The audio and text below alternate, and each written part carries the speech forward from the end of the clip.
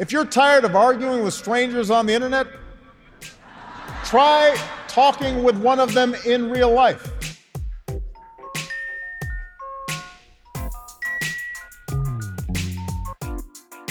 Welcome to Back in America, the podcast. Hello everyone, this is Back in America, a podcast questioning America's identity, culture, and value. And I'm your host, Stan Bertolo. My guest today is an aspiring journalist from Los Angeles.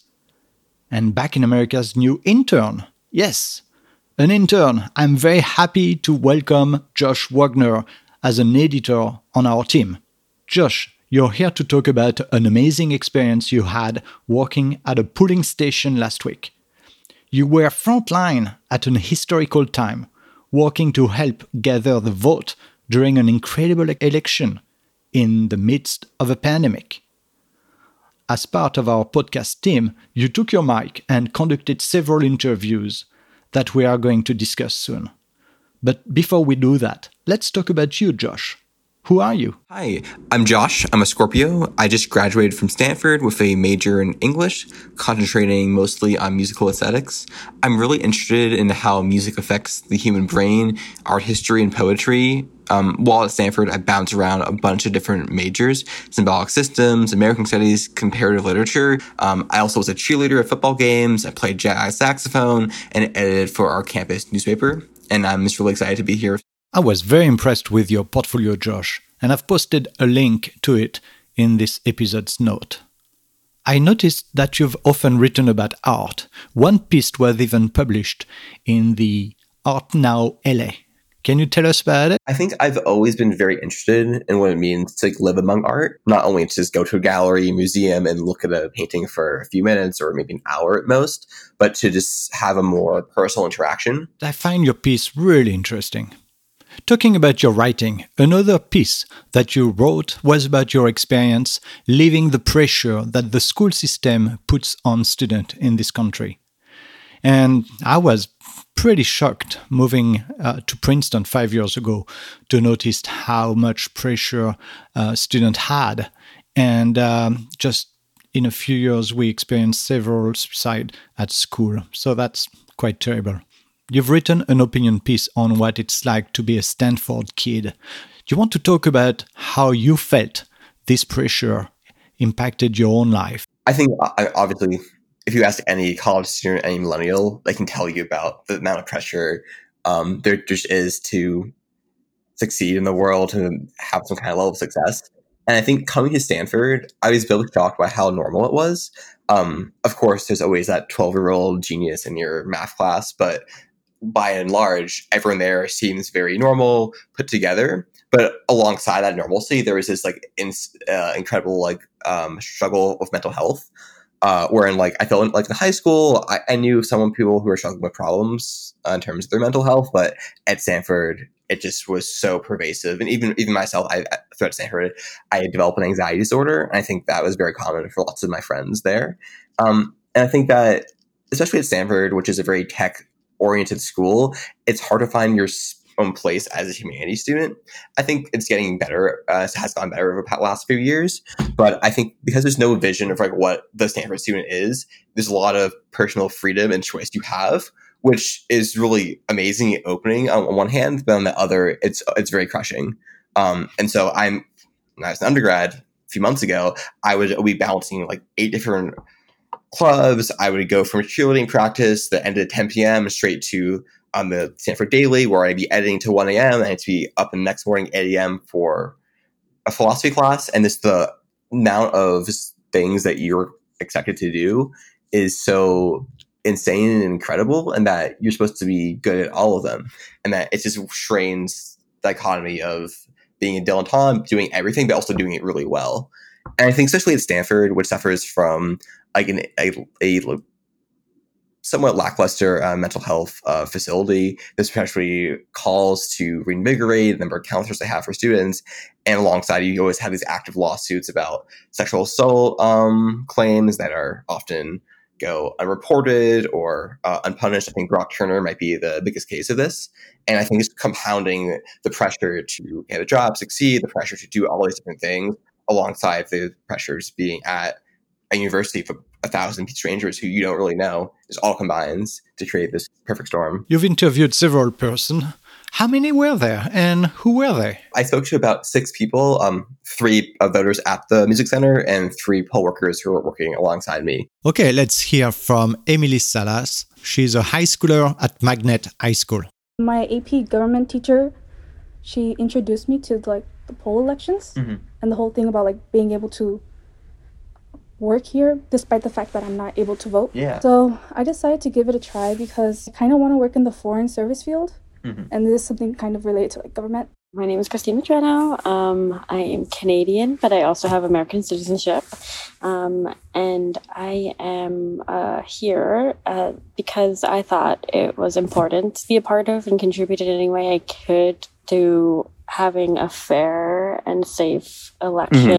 And here's my boss, Harold. Before the March election, I was building the BMDs and setting up the e-poll books, going around different centers, setting them up, different recreations and schools and gyms and all that. And so I guess they called me back because they liked my performance. So we heard, thanks to you, Josh, some very interesting comments from the volunteers. Traditionally, poll workers are 60 and over. Was that the case this year? Not at all. I think there were a few older folks who were volunteering, but by and large, it's skewed definitely towards younger demographics.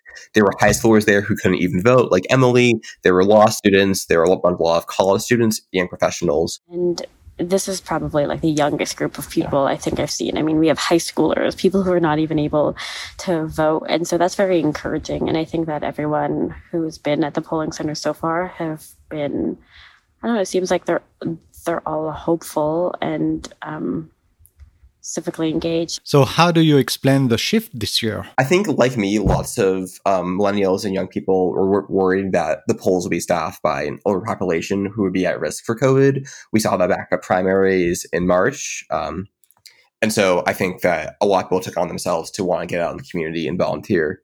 And also, I think a lot of us are stuck at home, not doing too much. And so it felt like a nice break to have some kind of human interaction and get out of the house every morning. Josh, how did it feel to work in a world-class concert hall for 2 weeks? It was amazing to just go behind the scenes and see what it's like to be in this building that's been shuttered from essentially the public since last April. It was such a fancy experience, whereas I think the polling centers that I know growing up were in someone's house, were very small. And it was just wild to see about 40 or 50 voting machines all in one place, a staff of 30 poll workers, and just the scale maybe astounded me. And I do feel lucky to be able to be stationed at a center that is beautiful, but it is one of those things where it's it does feel like, asking people to climb up an ivory tower to be able to vote, because it's out of the way. There's no one around here. There's office buildings only. You have to park. You have to get out of your car. You have to walk. I mean, I did have a friend who came, and I've had a few friends who came to the voting center, and they were all like, if it wasn't for the lack of a line, I don't think I would recommend people come here. Specifically within this area of downtown where you're seeing, we're right across from the Disney concert hall, from condos that are being unbuilt condos that are slowly being put up, and yet on the, different parts around here, we have people who are unhoused who are sleeping.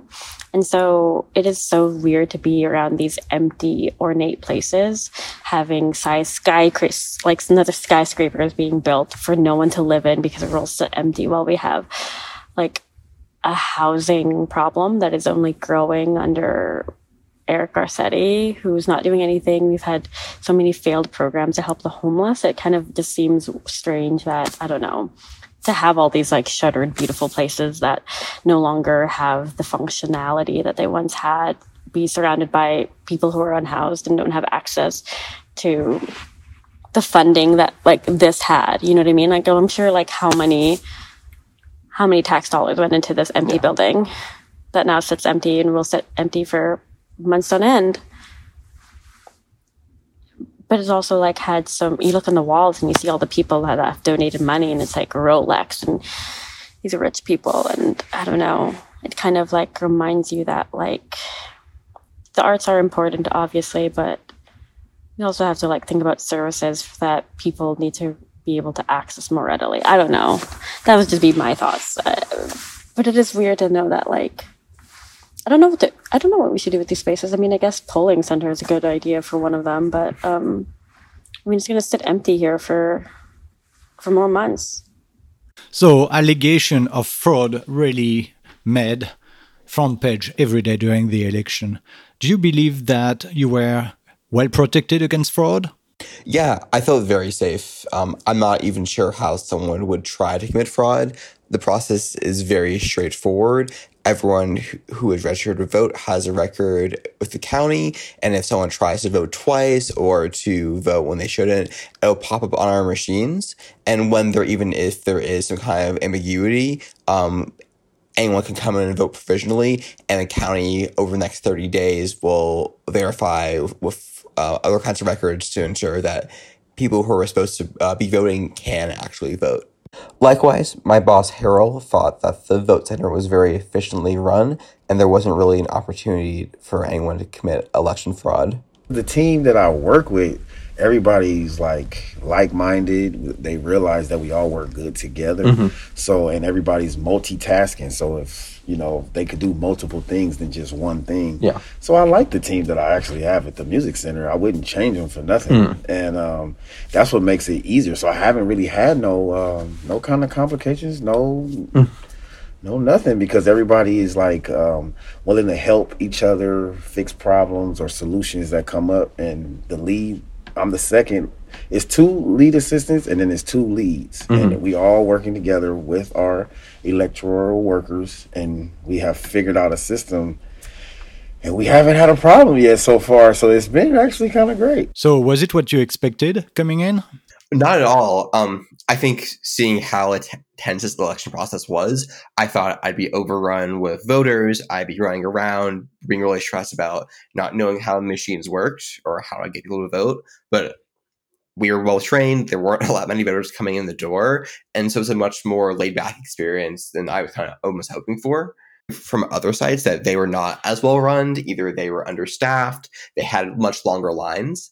And you'd hear about sites in Glendale, at the Henry Museum in West LA that had waits of up to 2 to 3 hours, and people were quitting their job because the traffic was so much.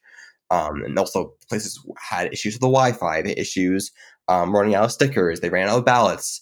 But I didn't experience any of that at my site. It's new to everybody, actually. So, but I like it, though. It's kind of, for the older people, it seems hard because when anything they hear future or electronics, they I don't want to deal with it. But if they really use the system, they'll see how easy and it works for them instead of them having to figure it out. It's basically self-explanatory. Even voters like retail manager August Pauley figure out how to use the machines. When I came in, I was kind of confused also. It was pretty simple, though. It was easily I had everything prepared anyways with all my answers, but then once I was inside, I kind of just clicked and sped through it, and it literally only took me a minute or 2 and then printed it out. Great. I expected it to be incredibly busy. Mm-hmm. I guess based on everything that I'd seen in the news, you heard about long lines and people not being able to vote, and it's kind of been a little underwhelming, actually. Mm-hmm.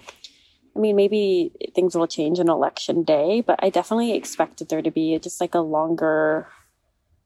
be more people. I thought we'd be kind of interacting more with people. I thought it would be kind of a steady flow of people that we were going to help vote. I mean, I'm very happy to be here and still contribute. I just thought it would be, there would feel like there was a greater need for us to all be here.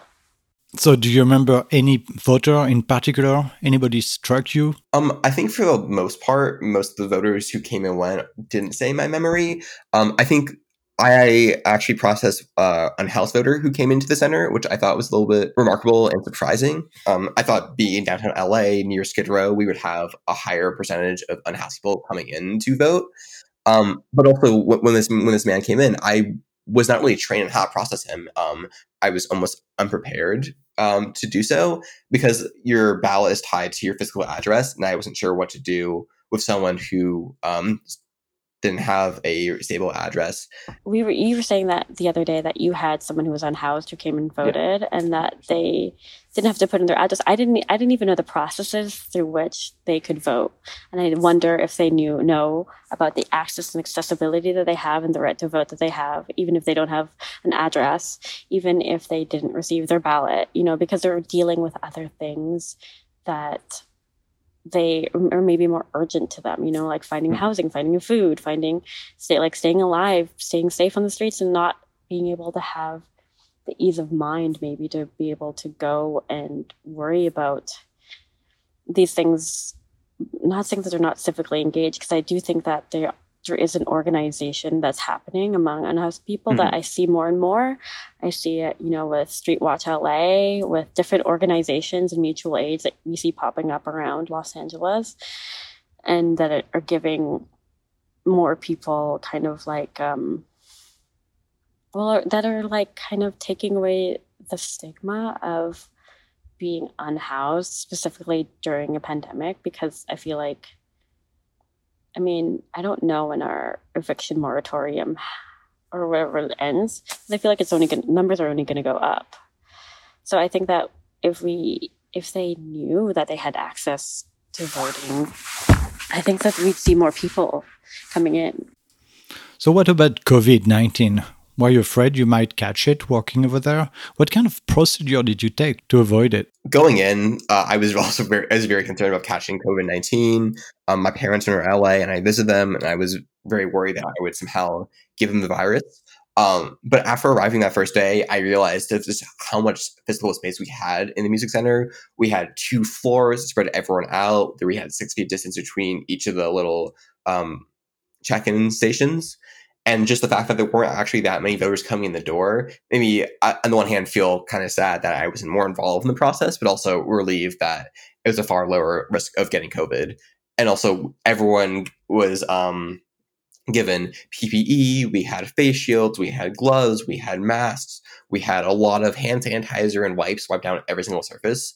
And I think because of that, I wasn't really concerned at all about COVID-19. And I think that's a sentiment that's been shared among a lot of the co-workers there, including Christine, who we'll hear from now. I'm wondering, did your own political views factor in your day-to-day activities, Josh?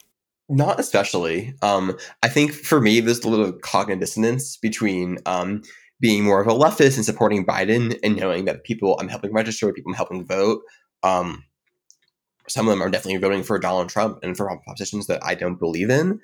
But at the same time, I have to remember that I'm helping just as many people vote for Joe Biden, and that really I want to uphold a democratic process, and people need to be able to make their voices heard. Though I think it does strike me as strange knowing that people I'm helping vote might not vote on all the ballot, or they might only vote in the presidential race, or they might not vote in that race at all. And I'm not quite sure what to do with those 2 extremes, wherein I don't want to electioneer, I don't want to commit some kind of legal activity, or I advocate for a candidate or a policy. But on the other hand, I want people to vote on everything down the ballot, not just in the presidential race. And so I think for a large part, I couldn't really say anything to the voters. There's no line here. It was really easy. I was the only one in there, actually. So it was very quick. It's probably because I came at night and everyone came in the morning. But it was very, very seamless. Maybe it would be better if it was more confidential. I feel like when I was filling out my information part and I was asking for my political affiliation, it was a little bit open. I felt a little bit uncomfortable there, but other than that, everything was pretty good. Everything was very easy. Have you ever been concerned about your safety? I think a lot of the poll workers, myself included, were worried that there'd be riots on election night, that we have a lot of poll watchers coming in and threatening us. But really, I think our concerns were a little bit dramatic and over the top. I think only on election day was there any kind of protest planned. And even throughout the week, there were unrelated protests. We're right next to Superior Court downtown, and there were several actions committed there, but it was very peaceful.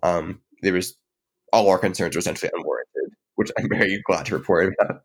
I don't know. I mean, I went out the night that Donald Trump was elected. I remember the day after, like taking to the streets and protesting, and it didn't feel that safe then.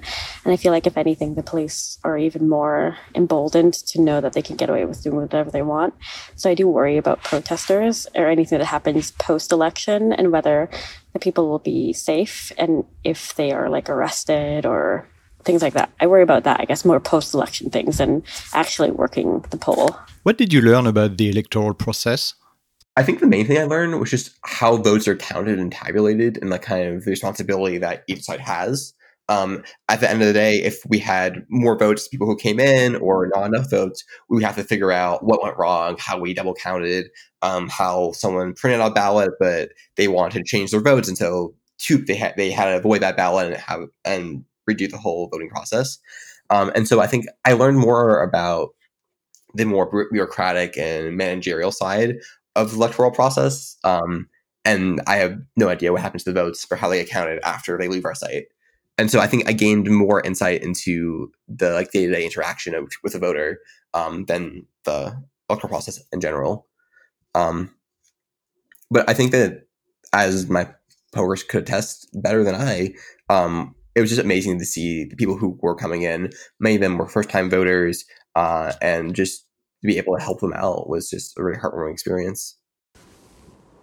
And I think Emily feels similarly. I actually would do it again. I probably would recommend to my other friends to do it. Because of the experience, being able to help people, even though at our age, especially the younger people, like the younger age group, don't tend to vote as much as other groups.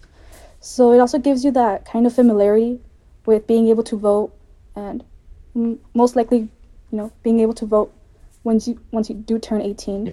And also, it's probably not the most important factor, but it also gives you money. So that's another.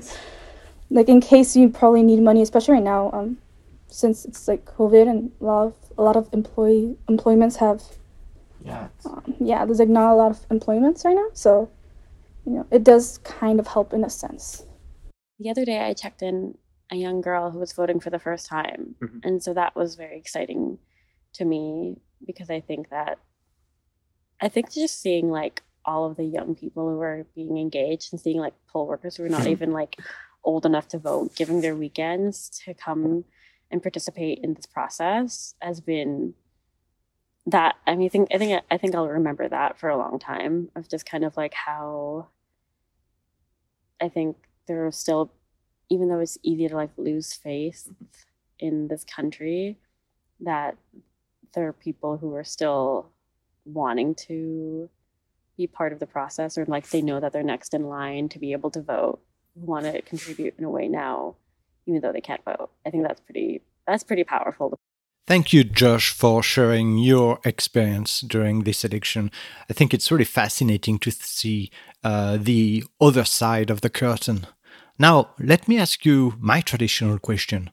What is America to you, Josh?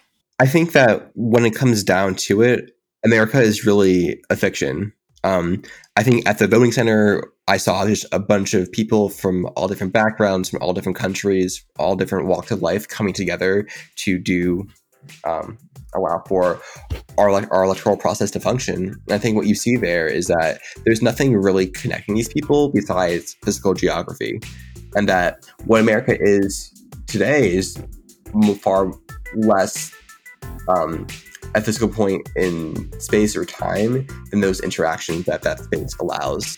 And so I think America is more the precondition for a kind of social interaction, where people, I have no idea what it's like to vote or live in Iowa and any other city. I feel my understanding of America is very localized, and I feel very decentralized and cut off from what it's like to be in any other part of the country. And so I think that's why I say there's something very fictional about what it means to be an American, because it can include so many disparate experiences that it seems laughable to boil it down to just one word.